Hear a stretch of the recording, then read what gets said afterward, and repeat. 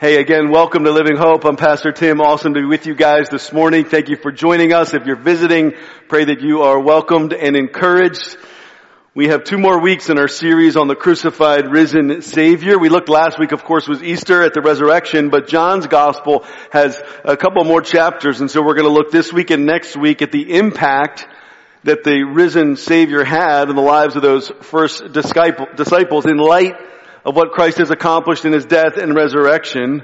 We're going to see this morning our call to faith and to mission.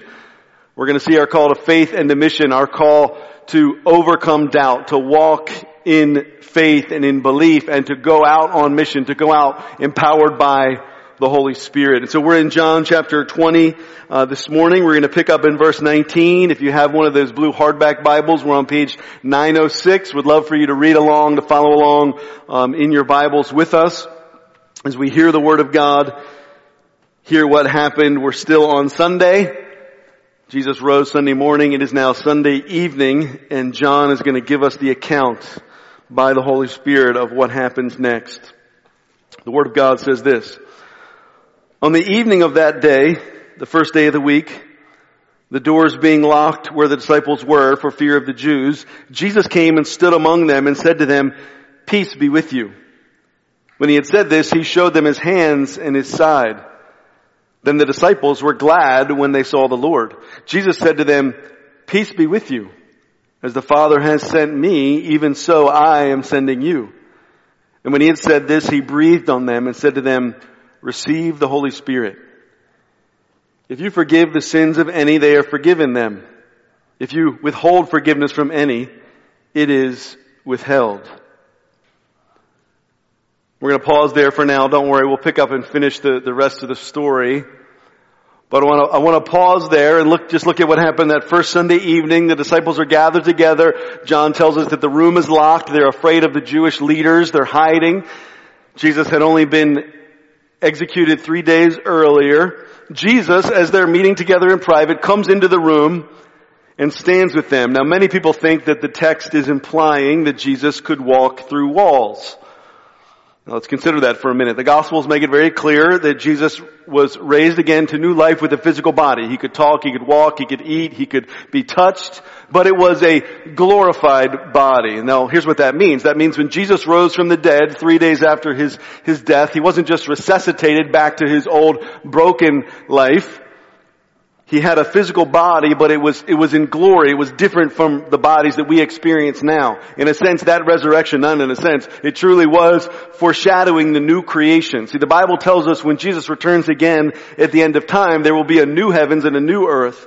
And we'll have physical bodies. We'll live in a physical world for all of eternity, but our state will be glorified. That means we and creation will be imperishable. We won't be subject to the fallen nature of this world. And so Jesus rose again with a body like that. Yes, physical, but new, glorified, imperishable.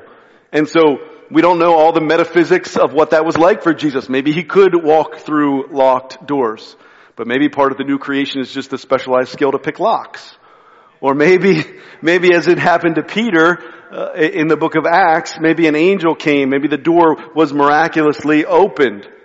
Other gospel accounts indicate that Jesus in his new raised body could appear and reappear before different people as needed. So even though we don't know the specifics of what happened, what we do know is that the disciples were in a room, locked, hiding. Jesus' appearance was surprising, and it seems to be something extraordinary about it.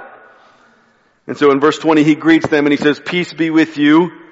In other words, stay calm, it's me. And then he proves that it's him. He shows them the scars in his hands, the scars in his side. Now I love this aspect of what God has done here. Jesus is completely restored, right? He's in a glorified body. He's raised, he's defeated sin, death, and the devil. He had a severe beating a few days before. He wasn't limping, okay, he wasn't still bleeding. He was completely perfect and glorified, yet he still has scars. He still has the marks in his hands and his feet and his side. See, listen to this. For all of eternity, we will worship Jesus as fully God, fully human, a glorified body, the crucified, risen Lord. As it says in Revelations, we will worship the Lamb who was slain. See, we're never going to forget what Jesus has done for us. We'll never forget the sacrifice that won our salvation. It'll be there in front of us for all of eternity, remembering what He did, laying down His life, taking on our sin and our shame. Now I sort of wonder if it's going to be the same for me. I haven't been through what some of you have, but when I was about 12, I cut the tip of my finger off in my father's table saw. And I sort of wonder, will I still have that scar in eternity? Some of you have scars or bodily ailments. Here's what we can say with certainty about the new heaven and the new earth and our resurrected bodies. While there may be reminders of our previous life, anything that we see or experience physically will not interfere with our new reality, and our new reality will be complete people, perfect people, without any injury, any disease, any weakness of any kind. That's God's plan for that, and we see that inaugurated, the first fruits in Christ, the first fruits to rise from the dead. Now it says in verse 20, when the disciples see this, when they see Jesus, they were glad. Now that's got to be the biggest understatement in the history of the world. I think they were glad. Other translations translate the Greek as they rejoiced, which is probably a little bit better, right? They rejoiced. They probably flipped out and were excited and jumped up and down that the Savior was alive, their Master, their King, their friend had come back to life. They now knew He was the Messiah. They believed, and they had this encounter with the risen Christ as Mary had. We talked last week earlier that morning. Man, that's my prayer for each of us, for each of you this morning, that you would meet Jesus, you'd have an encounter, not just read about Him, not just walk and live as a Christian because it's the right thing to do, but that you would know Christ, that you would have an undeniable experience of Him in your life, in your heart, in your family, in the world, to know that Christ is real, that He's truly died for you, truly raised for you, that it would be unbelievable, that you would rejoice with joy inexpressible. Now again, in verse 21, Jesus gives them another word of peace. The second time He says, peace be with you. I think He knows that they're wrestling with fear and confusion and uncertainty, and they're going to need some peace. Peace is one of their greatest needs, and He knows they're going to really need peace when He tells them what He's about to tell them. Which you read in verse 21, He says this, as the Father sent me, so I am sending you. See, Jesus is saying, look guys, the story is not over. You're not all just going to hop on my back and I'm not going to zoom you back up into heaven. You have work to do. There's a mission for you to do. I'm not done. Jesus here is commissioning those first disciples, those apostles and others that were with them, commissioning them for their mission on earth. We know in Matthew's gospel, we heard it this morning in the Acts 29 video. Matthew 28, we hear that is the Great Commission. Here's another form of the Great Commission. Jesus says, as the Father sent me, so I am sending you. And Jesus is in essence telling them, look guys, you cannot stay huddled in this locked room. We have work to do. You have to go out into the world. And He is sending you and I as well. This is not just a commission for the first disciples. We too continue the work that Jesus started. And so as God the Father sent Jesus, so He sends each one of us. Let's look for a minute. How is it that God the Father sent the Son? How is it that we are sent out? Somebody told me recently that they found it helpful when I give you guys little numbered lists. And I was like, I can do a numbered list. So I love that. So how did the Father send out the Son? First of all, the Son was sent into the world on mission, right? Jesus' mission in earth was to come and to give His life as a ransom for many. That was His own words. Our mission is to continue that work as we spread the good news, as we live as followers of Jesus. Jesus needed to come into the world to fulfill His mission, and we need to go out into the world to fulfill our mission. It's a mission going into the world. Listen to what Jesus prayed for His disciples and for us as well in John chapter 17. Jesus prayed this to the Father. He said, I do not ask that you take them, that's us, out of the world, but that you keep them from the evil one. They are not of the world, just as I am not of the world. As you sent me into the world, so I have sent them into the world. I do not ask for these only, meaning the first disciples, but also for those who would believe in me through their word. That's where we get that little catchphrase, in the world, not of the world, right? We are called to go out into the world. We're not to become like the world and take on the values and the priorities and the thought patterns of the world, but we are called to be light in the world. To be yeast that brings leaven into the world around us. Sometimes this is called being incarnational. Christians are called to be incarnational. We use that term as a theological term to talk about Jesus in heaven, who emptied Himself, taking on the form of a human, took on flesh. Incarnational is Latin there for taking on flesh. We too are called to go out to live among the people in our communities, in our families, in our workplaces, to live among those who need Jesus. Not just to stand on the side and shout, right? But to go out. Somebody told me one time, I've told you this guys before, about somebody driving through their poor urban community with a bullhorn, and they would roll down the window and they would preach as they drove down the block with a bullhorn. You think that's an effective missional strategy? That's a terrible missional strategy. Right? You need to get out of the car and walk on the streets and meet your neighbors and connect and go out into the world just as Jesus did. We are sent as Jesus was sent into the world on mission. Secondly, empowered by the Spirit. Anybody ever been sent on a task or asked to do a job and you didn't have appropriate preparation or equipment? Then there's nothing worse than that. Being sent out to do something without the right equipment, without the right preparation. My father called all the kids and the grandkids, and they live on the river, down on the Gunpowder River, and we were going to replace all the planking boards on their dock, on their pier. And so I showed up with my rigid screw gun, and we had I think it was, I don't know how many 100 2x8 treated lumber that had to be screwed down, 3-inch stainless steel screws through the top layer down into the 50-year-old stringers.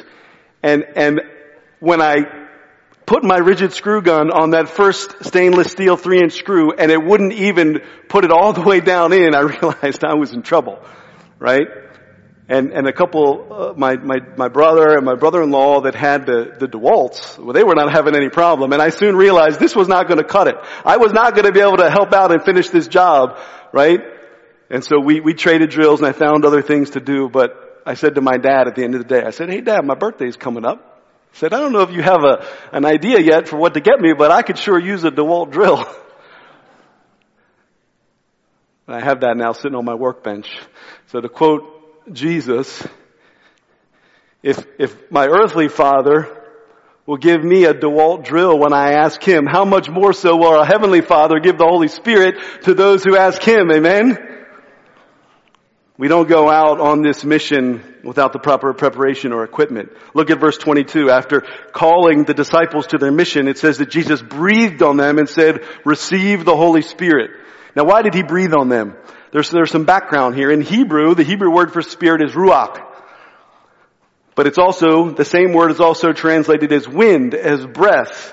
See, in the mind of an Israelite, the breath of God is the life of God, the Spirit of God. The Spirit, the breath, the wind of God. As we read in Genesis, the Spirit of God hovered over creation. And then God breathed into Adam the breath of life. And we see here that the Son of God is breathing resurrection life into his disciples, representing the empowering presence of the Holy Spirit in their hearts, passing on to the disciples. Now, if you know the events, the disciples are going to wait around for 7 weeks. It's not until 7 weeks at the Israelite festival of Pentecost that the Holy Spirit will truly descend in fullness.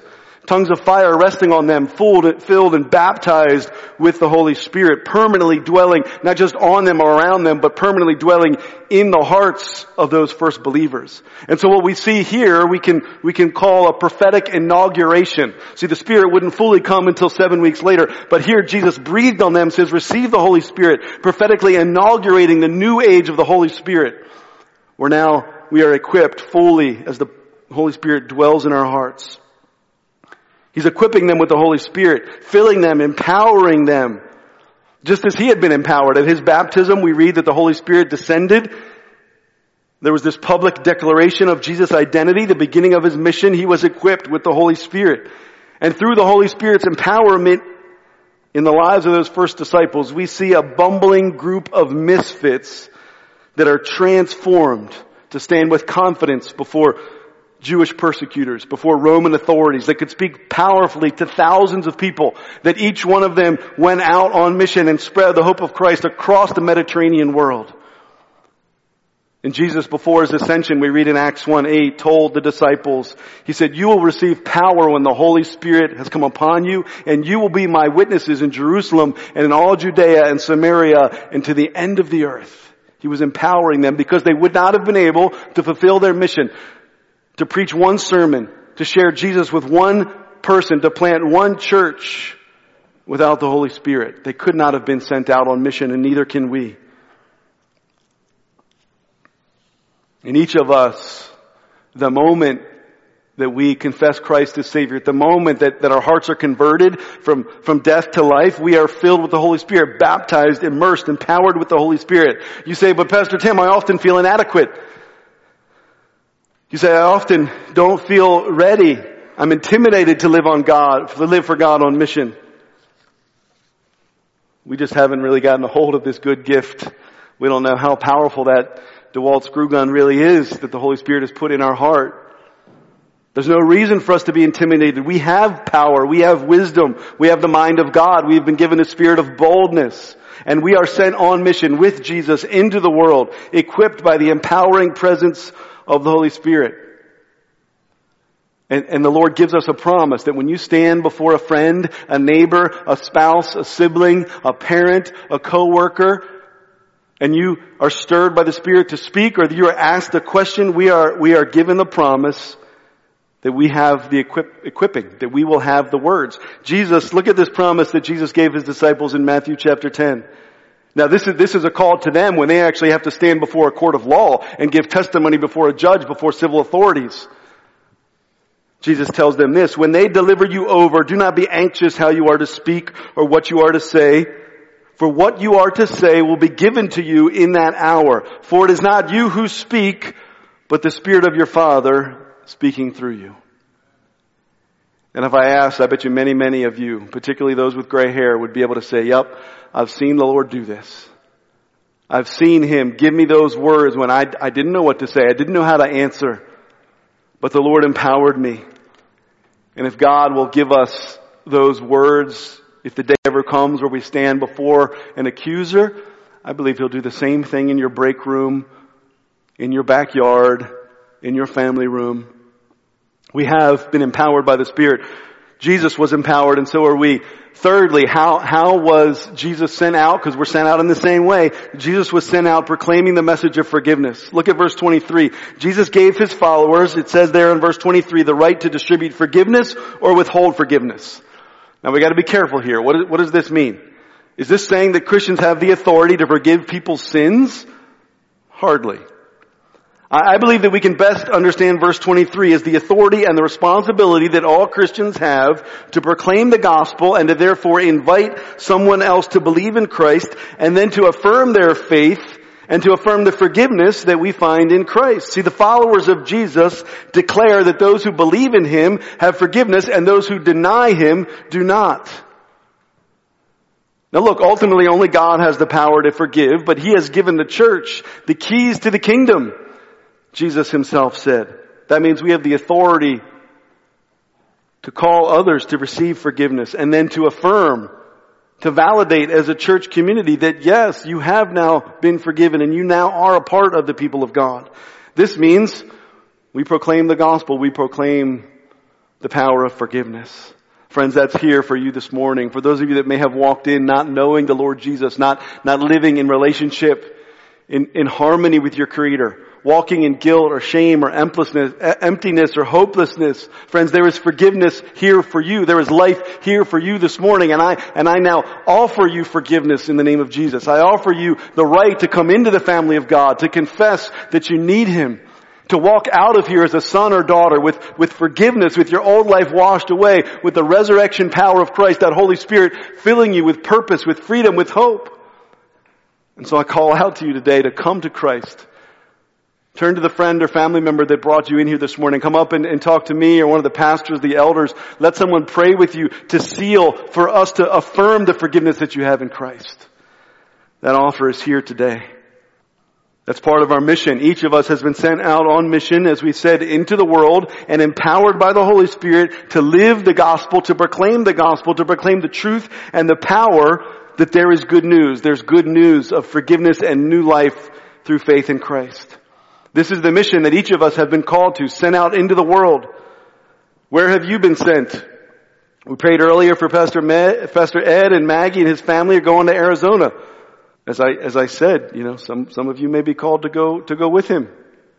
Maybe God's calling you to Arizona, or maybe a foreign culture, or a different place. Maybe He's calling you exactly where you find yourself right now in your neighborhood. Calling you to your friends, to your teammates, your classmates, your family. You say, well, Pastor Tim, that's intimidating. I know, that's why God gave you the Holy Spirit. We say, that seems like a big job. Yes, it is a big job. That's why we do it together. And so we do it one step at a time, one word at a time, one act of service at a time.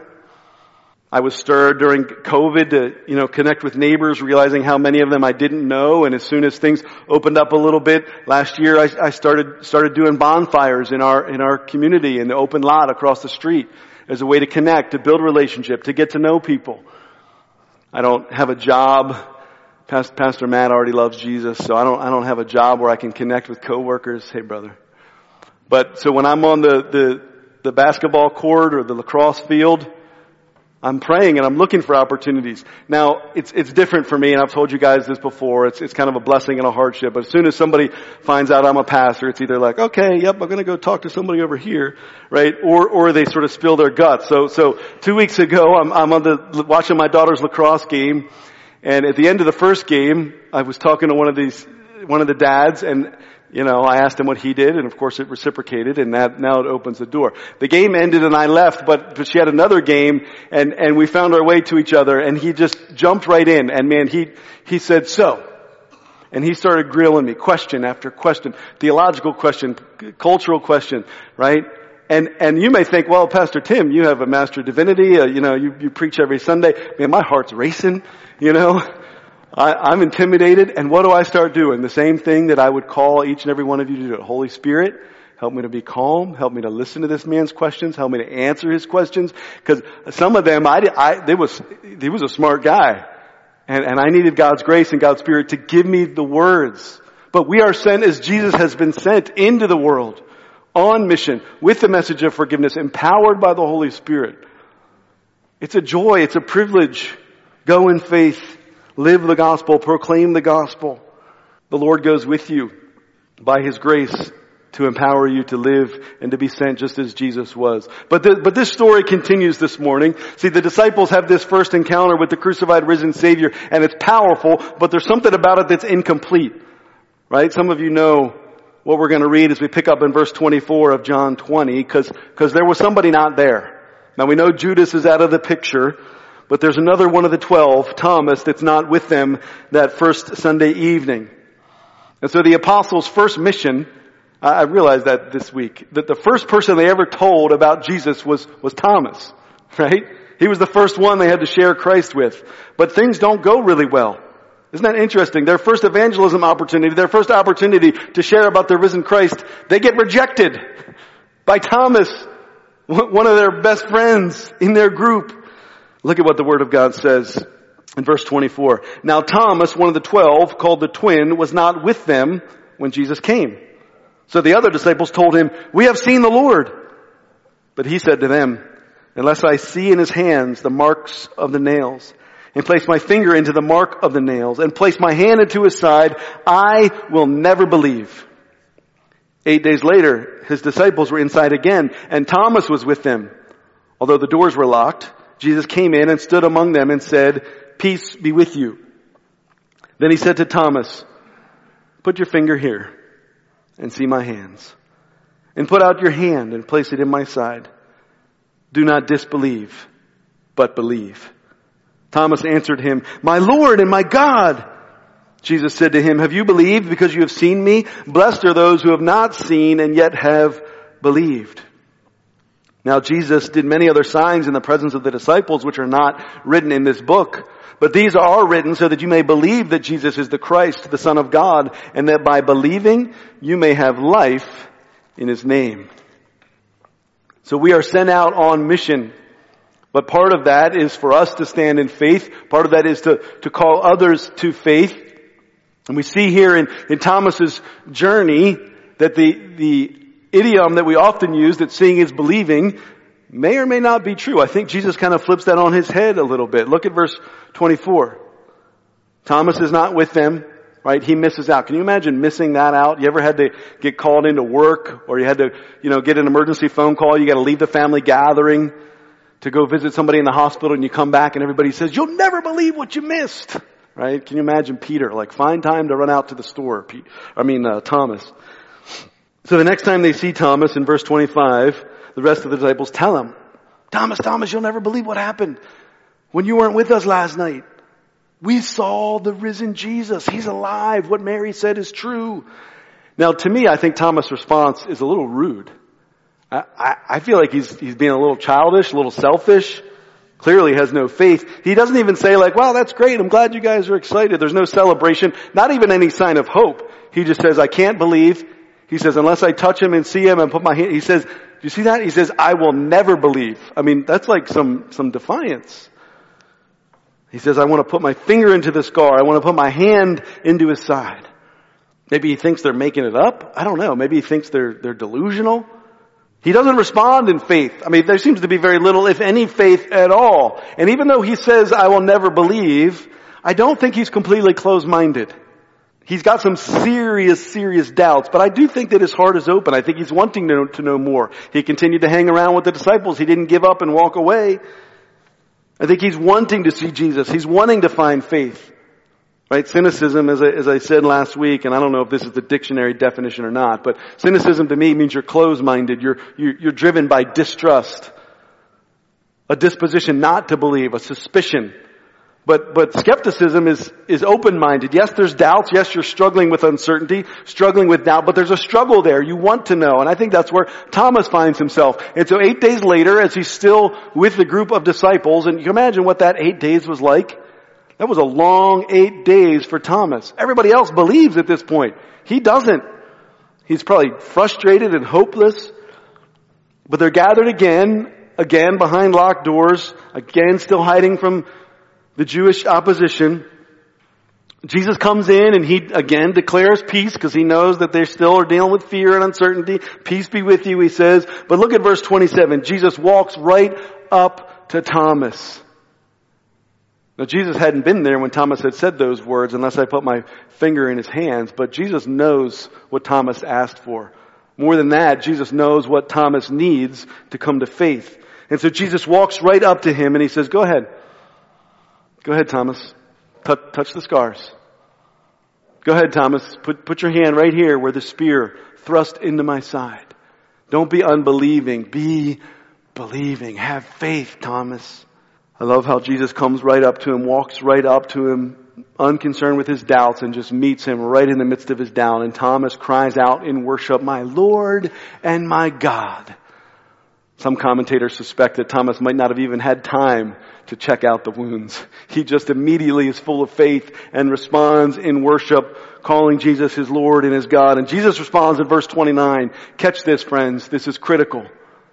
Jesus says, because you have seen me, you've believed. Blessed are those who have not seen me and yet believe. Now listen, I think Jesus said those words for you and I. I know he said them for me. Because he knew that we would read this, that people would read it 100 years later, 1,000 years later. Now we read it 2,000 years later and we would read it and say, man, I wish I could have been Thomas. I wish I could have touched him.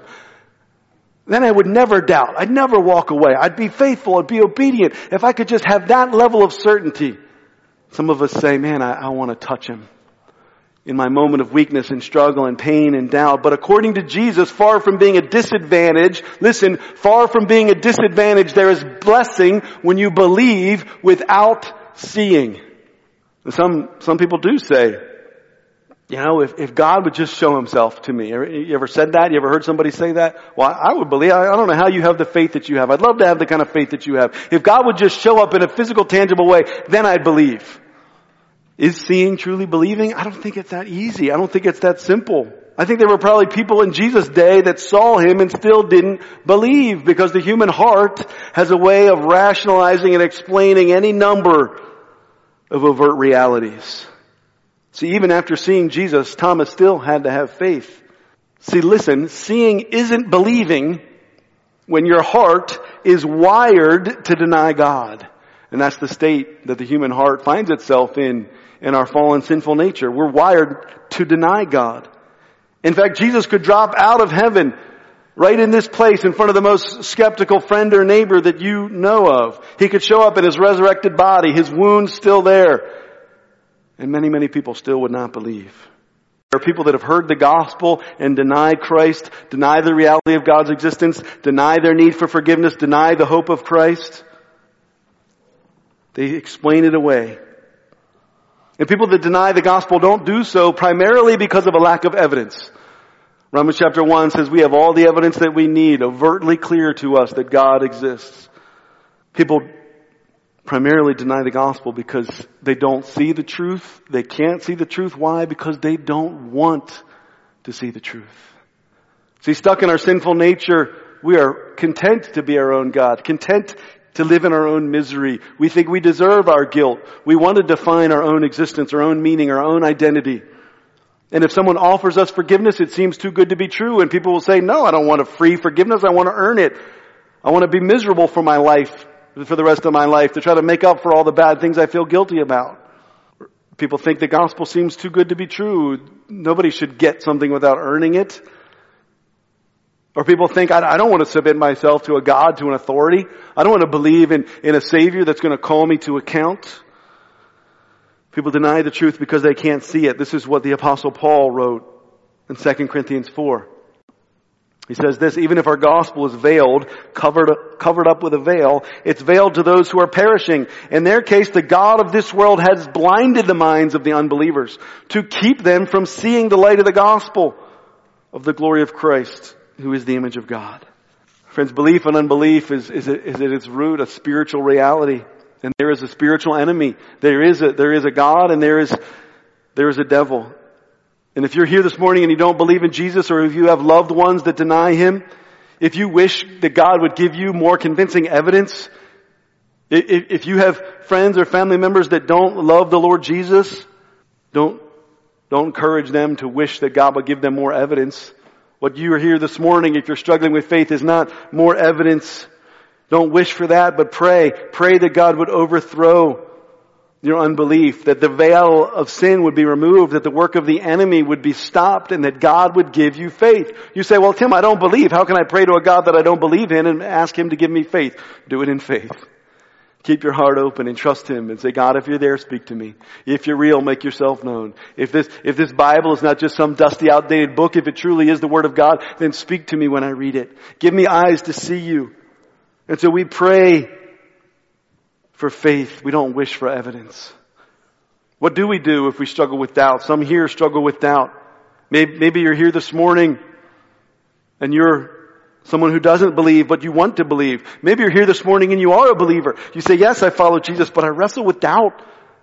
And maybe it's doubt, for some, it's doubt that Christ is even real, that the gospel is even true, that there is a Savior. For others, it's not that kind of fundamental doubt about faith.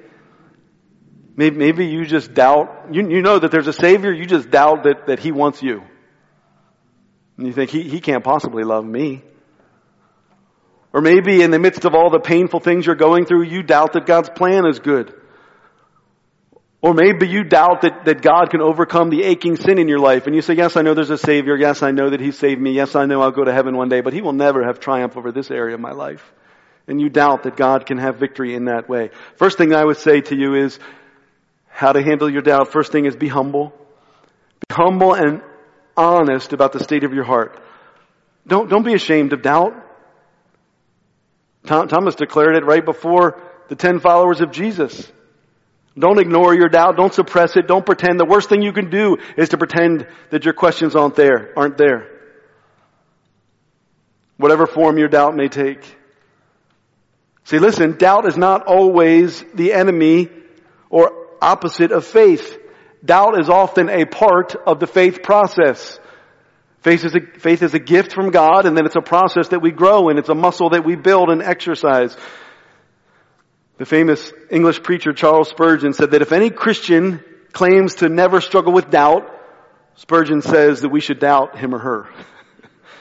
Brothers and sisters, friends, let's not pretend we have it all together. Don't act like your faith is stronger than it really is. Let's be humble enough with one another to acknowledge before God, to acknowledge before one another that at times, yes, our faith is mixed in with doubt. At times, yes, our love for the Lord is mixed in with a wayward heart that wonders if it's true, that wonders if we can truly live for God, that if we belong to Him. Faith and doubt is often mixed together in our hearts. And so be honest with yourself. Be honest with your spouse. Be honest with your family. Be honest with your elders in your church community and your life group. Ask those questions. Share your struggles. There's a young man that I connect with and communicate with and get together with on a regular basis. Grew up in the church, knows the gospel, knows the Bible, but is riddled with questions, not sure if he believes. And every time he asks me a question, he feels like he has to apologize. Hey, I'm sorry. I hope this doesn't offend you. And I keep telling him over and over and over again, you've yet to ask me a question that not only have I not thought of, but I have not asked myself in my own heart. You don't need to apologize for these. These questions are good. I'm glad you're asking these hard questions. I want to help you through your doubts to come to Christ. So first of all, friends, be humble. Be honest about the state of your heart. Second of all, take your doubts to God and ask Him for help. He knows they're there. Don't try to hide Him. Don't try to hide them from Him. Take your doubts to God. Ask Him for help. Some of you know the story of the man in the Gospels. He comes up to Jesus. He's utterly desperate. His beloved son, his child, is plagued by this demonic spirit.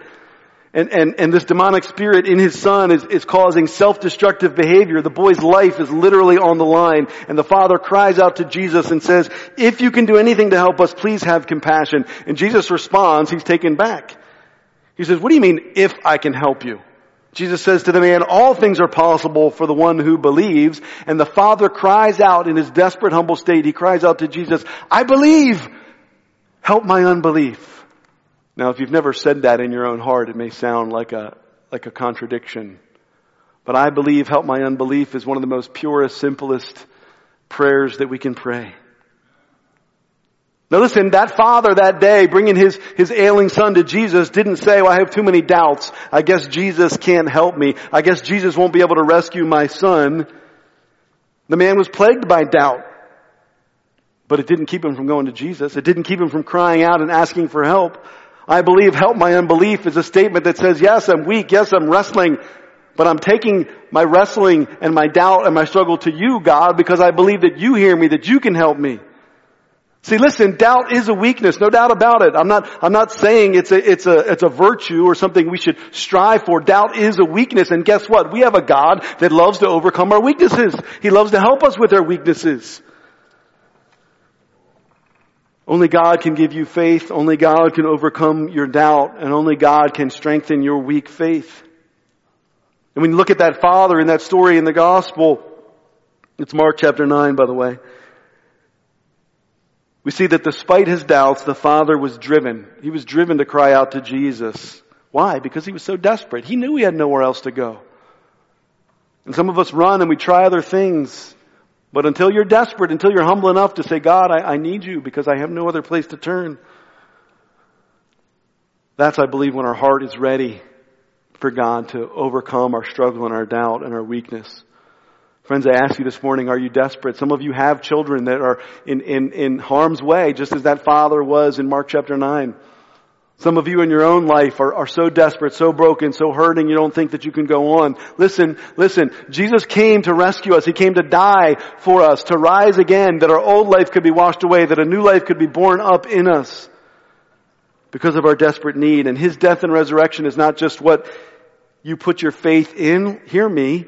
The work of Christ is what empowers your faith. He doesn't just say, get it all together, get your belief and your theology right, and then come to me and believe that I'm Savior. He says, no, I'm Savior, and so I'll help you believe.